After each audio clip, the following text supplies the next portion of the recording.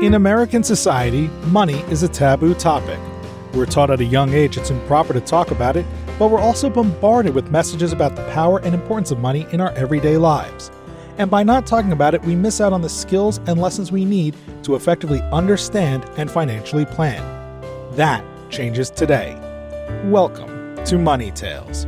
Hosted by Sandy Brager and Cami Doder, Money Tales brings more than 35 years of combined professional experience in personal finance to demystify money and demonstrate what it's like to speak openly about personal financial matters. Join us each episode as they interview modern-day movers and shakers about how money decisions intertwine with their daily lives in order to give you better insight into productive financial conversations. Subscribe today and register for our blog Fathom at aspiriant.com/podcasts to increase your money mojo. And now, here's Cami and Sandy. Dr. Alicia Castillo Holley is our guest this week on Money Tales. Alicia's upbringing in Venezuela was rooted in socialist ideals during stable times. However, the financial crisis changed everything. With $600 and 2 kids in tow, she embarked on a new chapter in the U.S., eventually earning her MBA and becoming a venture capitalist. Alicia's unique perspective sees wealth creation as a gateway to socioeconomic development. Alicia has given a lot of thought to socioeconomic systems, capitalism, socialism, and communism. She believes money should be used for progress, not oppression. Today, Alicia is the general partner of the Wealthing VC Fund, a venture capital firm that's gaining recognition for its strategic investments in companies with high growth potential that also champion diversity and inclusion. The fund's sweet spots are in life sciences and climate tech. Alicia's passion lies in supporting innovative solutions that promise to revolutionize these critical sectors, making a positive impact on our world. Alicia is also an advocate for women's progress in entrepreneurship.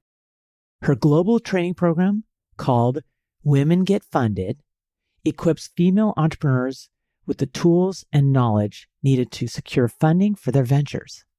Here are 3 key money topics Alicia hits on in this conversation. First, what it was like to be offered a new role that would take her from academics into business at a 7-time salary increase, and then have her father tell her not to take that job because the steep raise would require her to sell herself to the devil.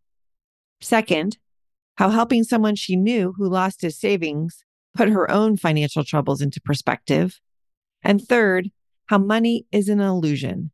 You don't need money. You need the things that you do with money.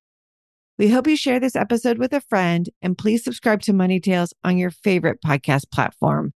Now, onto our conversation with Dr. Alicia Castillo Holley. Welcome to the Money Tales podcast. I'm Cami Doder. And I'm Sandy Brager.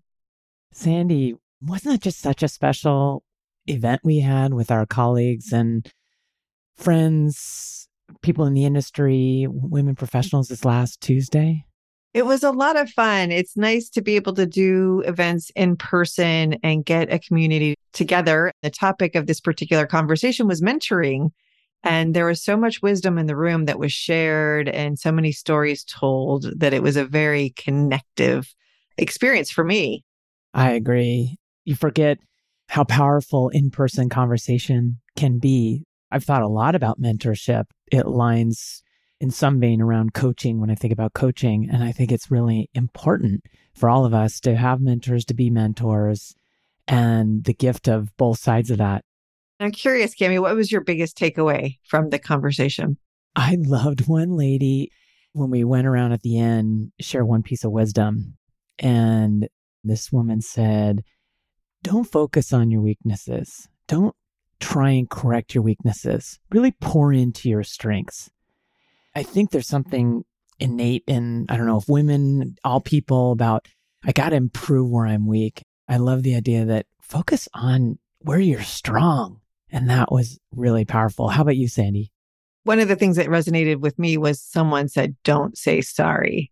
Ever since she said that, I've been cognizant of how many times I was about to say, I'm sorry. I appreciated being alerted to that. It's a phrase I'm minimizing in my daily life because it turns out there's a need. And what I think is interesting, Cami, about your takeaway and mine is that both of those things apply to money conversations.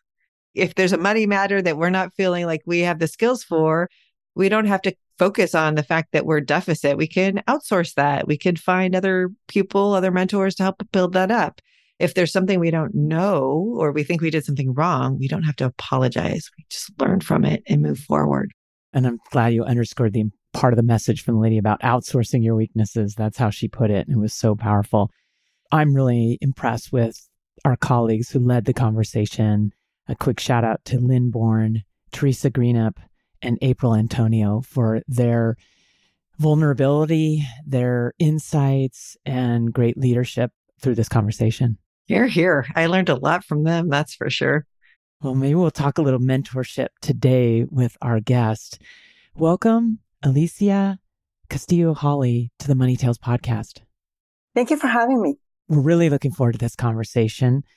Alicia, would you introduce yourself and provide a couple pivotal moments that really influenced who you are today? Thank you. And thank you for having me again. I think the most pivotal moment in my life was when I was 13. I fell off a horse and I almost died. I ended up in coma. But the funny story is that I was visiting my cousins in another city. I come from a town and we had stolen the horse. Ooh, that's heavy. At night, in the middle of the night, and I was a kid, I was 13. My cousins were older. We didn't want to tell our parents or anybody. So I ended up breaking my appendix and we didn't tell anybody. So for a few days, I was very sick and my aunt and uncle didn't know what to do. And did you come clean? Did you tell them what happened? My cousins were in shock because my parents took me back home. I was just fainting all the time. And the next day, they took me to the hospital and they said, we don't know what happened. We're just going to operate on her. And then my cousins know that I might die. And so everybody had this guilt tripping. So there's not a pivotal moment for my life only. It was for everybody about telling the truth and what happened. And they talk about vulnerability. So for me, after I saw myself dead, and I think that has completely changed my approach to life. I think life is a gift. I think every second is a second that I probably didn't have before. So I make the most of every single moment of my life. And I'm just inner pot of optimism and joy and positive energy. And that was something. And then I have two others, but I think I'm going to pick the most fun one. I got into a fight with a monkey. A monkey entered my house in Venezuela and attacked my kids. The monkey was attacking my son. So my son was running. The monkey was behind him. I was running behind my son. And we were running around in circles until I finally was able to grab the monkey. And then I grabbed the monkey. The story is hilarious now. But I finally grabbed the monkey and the monkey bit me everywhere. There's blood everywhere. And I'm grabbing the monkey. I look at my kids and my kids are 5 and 7. They're looking at me. What is she going to do? And I don't like violence. So I start holding the monkey that is biting me. And it's like, okay, monkey, stop doing that. This is not appropriate. This is not appropriate. I look at the monkey. The monkey was screaming at me. And I look at the kids and I'm like, oh, gosh, I'm going to have to slap this thing. So I did. And I slapped the monkey. The monkey just looked at me so frail and desperate and started screaming. And I threw the monkey into the bathroom. After that, my kids respect me a lot. My son, never had a problem with my son because I saved his life. And then I gave him a medal of honor that I found somewhere for going out of the house next door to my parents. This is at 6 a.m. on a Saturday, picking up my parents and telling my parents that I needed to be taken to the hospital. And my daughter was 5. She was frozen throughout the whole part. So it's a remarkable story. Alicia, how do you get along with other animals? I love animals. A horse, monkeys. Oh, I've had so many animals. I had a donkey. I had a tadpole aquarium. I love animals. And then after that, I took the monkey to the university where I was teaching. We had a sanctuary for animals. And I remember taking my kids there so they would not be afraid of animals. So important. And I really appreciate this idea of this Medal of Honor to celebrate what your son did. It was brave. He didn't freeze. And I think we need to do more of that, celebrate, and something with an icon that he can look back and really be proud of himself. Symbolisms. Symbolism, so powerful. Alicia, you grew up in Venezuela? I did. Tell us a little bit of your backstory. When did money start having meaning to you? Well, this is fascinating to me because I grew up in a little town. My parents are socialist to this day. They don't understand what I do. I also grew up in a time and space. I was born in 61. So I grew up in the peace and love movement where Venezuela had been very, very stable, hardly any corruption, 40 years of no inflation, a very, very stable country, lots of money from the oil. And we were very fortunate because I grew up in a town. So everybody knew each other. We were barefooted. We were hiking. So money was never part of my conversation. As a matter of fact, I learned the meaning of assets and liabilities when I was 35. And I had decided to do an MBA because I wanted to understand business. And I was a scientist. I became an academic, very, very successful. Presented my first paper at 16. It was an amazing development. To be honest, that was also against me because I was just so arrogant. Oh my gosh, I was so full of myself because I was just smart. And I thought people were lazy. And then I had 2 kids and one has a learning difficulty. That's the one that got the Medal of Bravery, fortunately.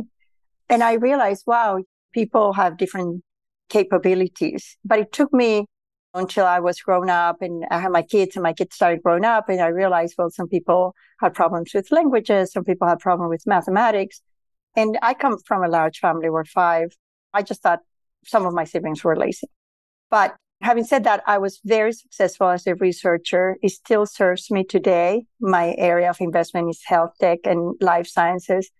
I love going to the lab and checking that.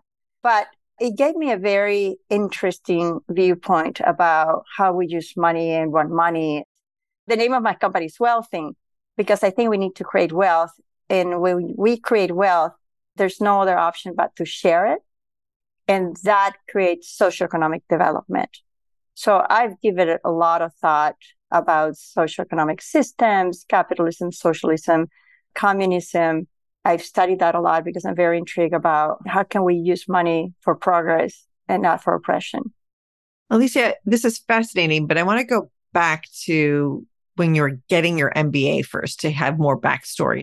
What prompted you to get your MBA and learn more about business? I was a professor at the university. One of my students called me to ask me if I could go and meet with his boss.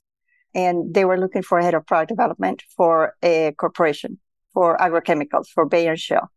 I had created by then the course on sustainable agriculture because I didn't believe that we can have organic agriculture in the tropics. It was just too complicated.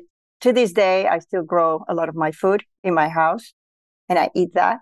They were very interested in my points of view. I was writing articles. I was very involved in how do we make agriculture more sustainable. And to make a long story short, after 6 months of back and forth, I ended up working with them.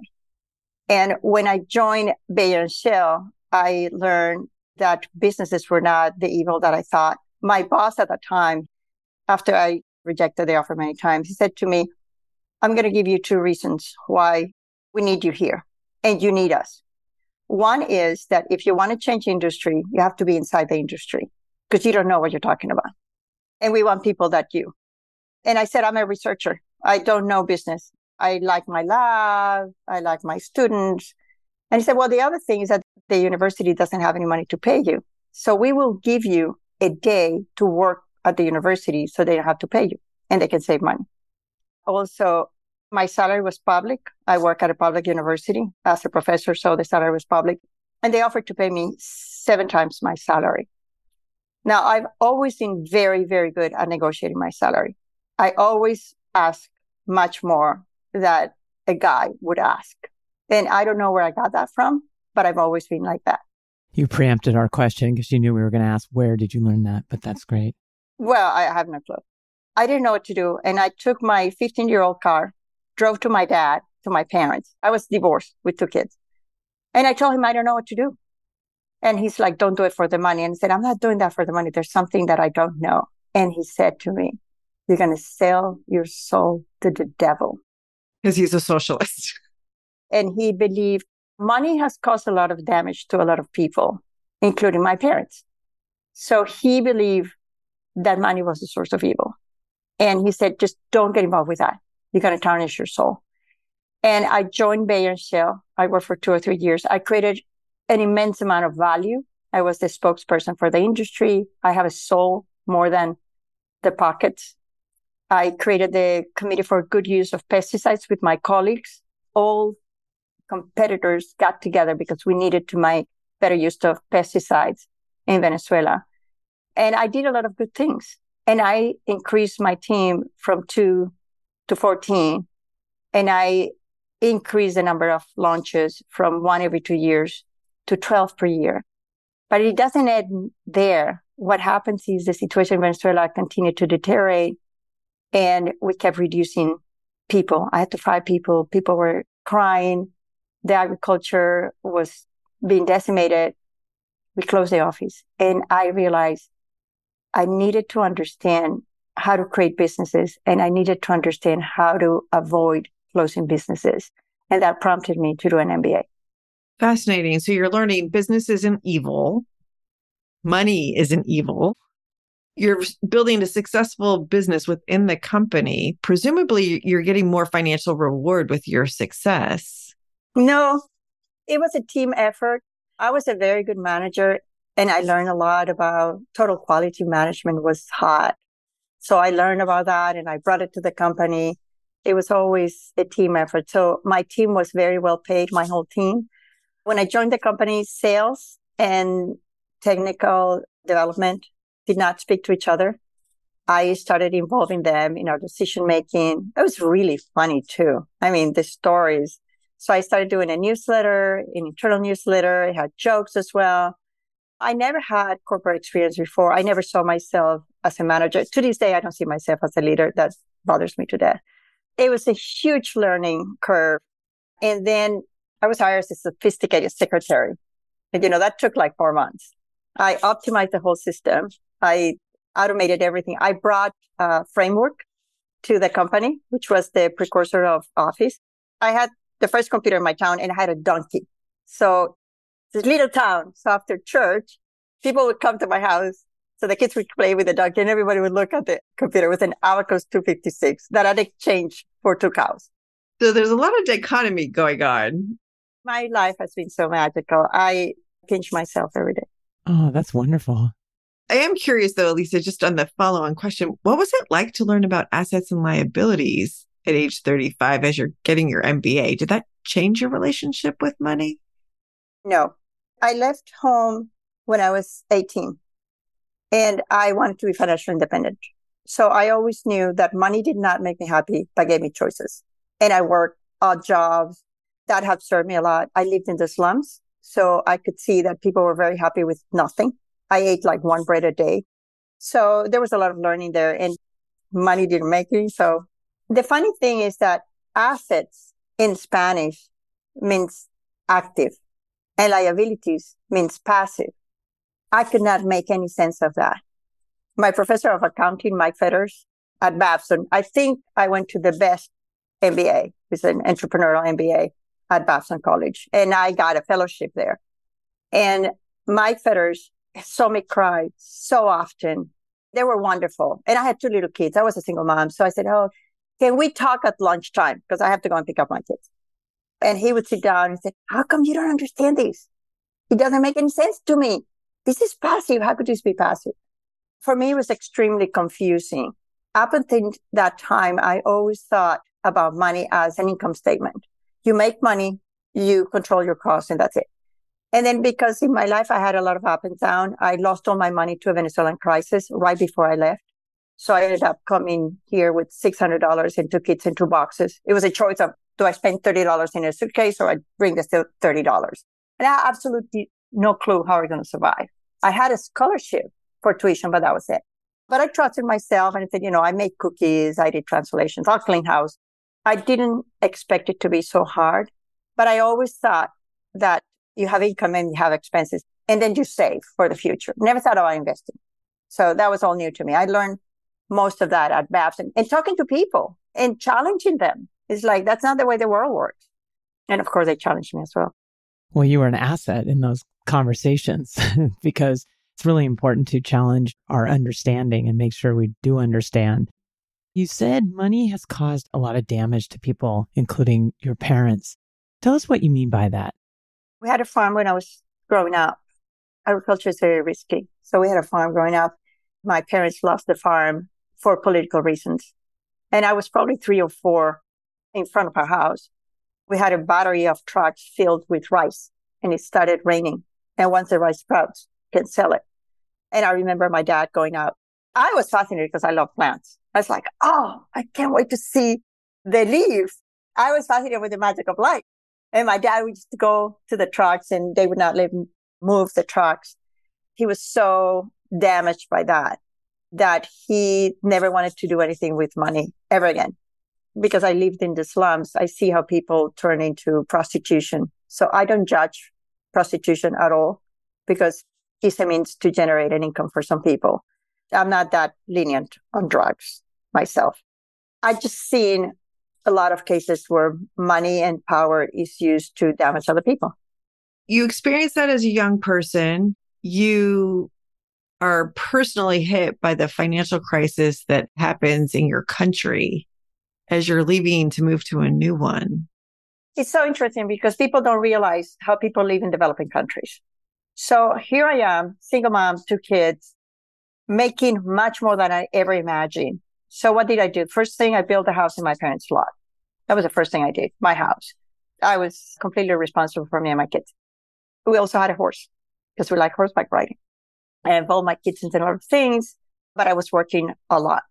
And I was saving a lot of money because I had in my mind at some point, I wanted to give my kids the experience of living overseas. I came to the US at 15 as an exchange student. So I really liked that idea. I thought, well, I'm going to save a lot, so I have the money to do that. When Bayer and Shell split and they decided to close the company, they gave me an opportunity to go and work overseas. And I went for some interviews and I realized that it was too hard for me being a single mom with 2 little kids. So I said, I can't do that.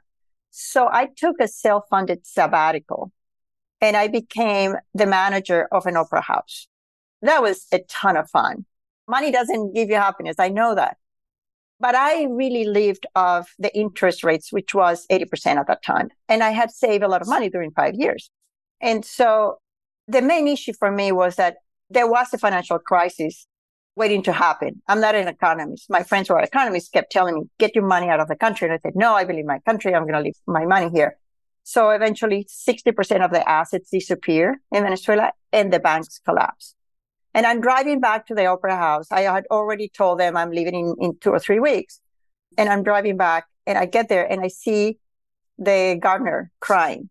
He was mentally slow and he was crying because he had lost his savings and he had had a kid and he was saving for his kid's Christmas present. And I asked him, how much money is that? And he said, I don't know. And it was probably equivalent of $100. So here I am suffering because I'm leaving for the US in 3 weeks. I have no clue how I'm going to go there. I just lost all my money. And just having this conversation with this guy put everything in perspective. So I took him to the bank. There's long lines. The bank just closed. And eventually I was able to help him get his money because it was under $100 or something. But for him, that was his world. And I said, I'm not going to let money dictate what I can do or cannot do. And I was very naive at the moment. But then it gets a little bit worse. The fight with the monkey was a week before I left. So there you go, another wake-up call. Oh my gosh, the monkey. But I went to the MBA with some of the children of the people that have stolen my money. And they were my classmates. So I was sleeping on the floor because I couldn't pay for anything. I was the only mom in the program at that time. Will you say that again, Alicia? So the banks closed down and the owners of the bank had been taking the money out of the country. Oh, I see now. So the bank closed down. My gosh. How do you trust anybody after that? Now you're a venture capitalist, which is the word capitalist in it. How do you trust the capital markets, the capital system with that experience? Because I want to be part of a better future. I want to be in that future. In Spanish, I learned to say, los buenos somos más. The good people are more common than the people that use power for oppression. And for some people, they don't see they cause any damage.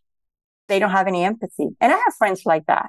I'm in Silicon Valley. I have friends like that. We all know people like that.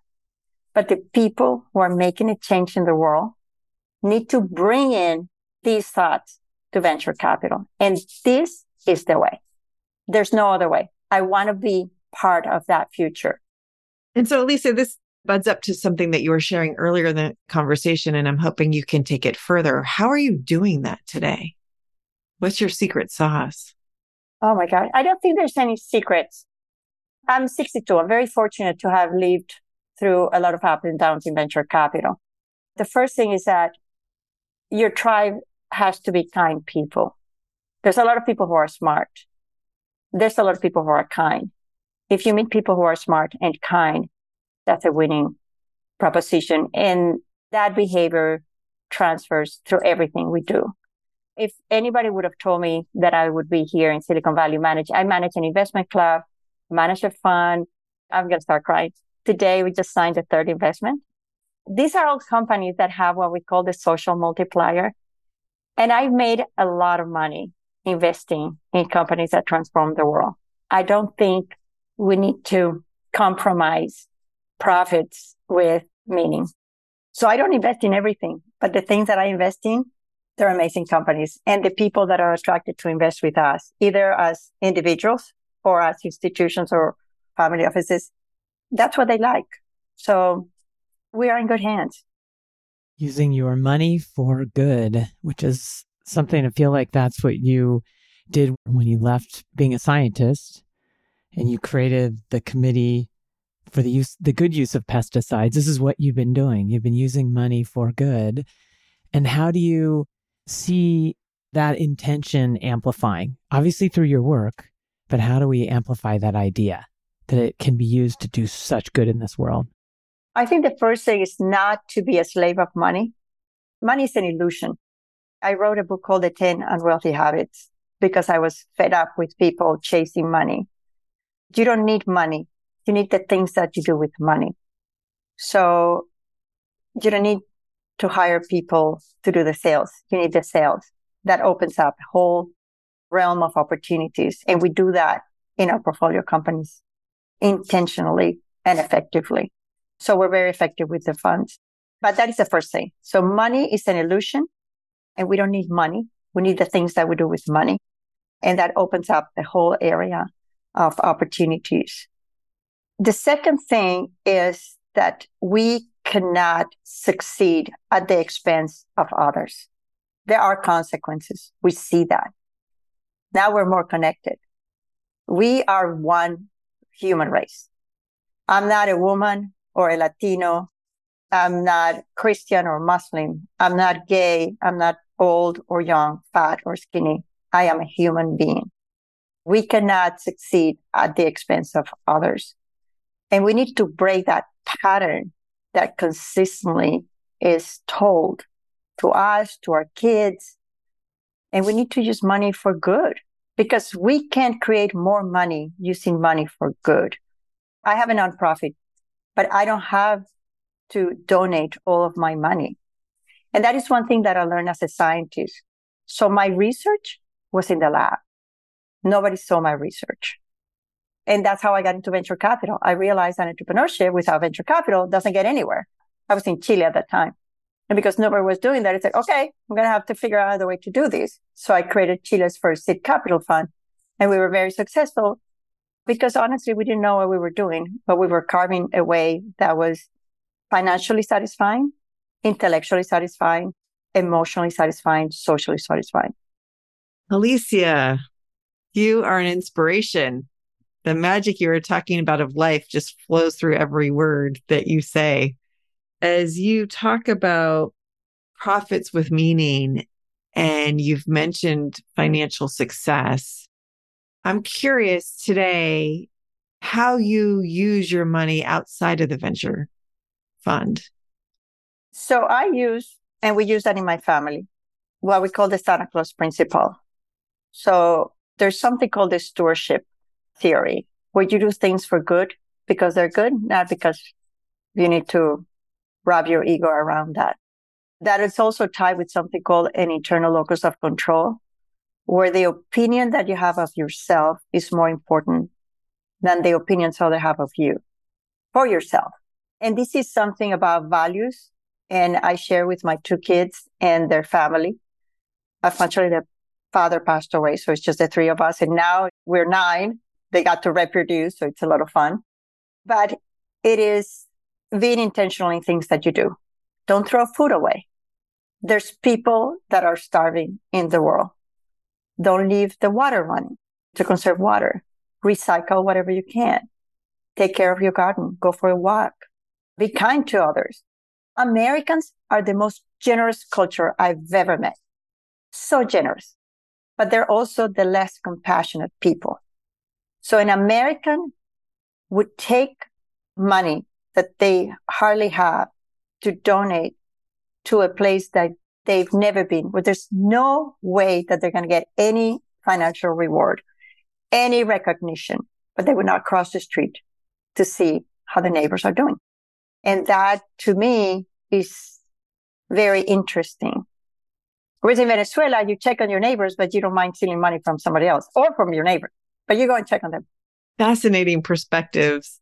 Alicia, tell us, what's your next money conversation going to be, and who's it going to be with?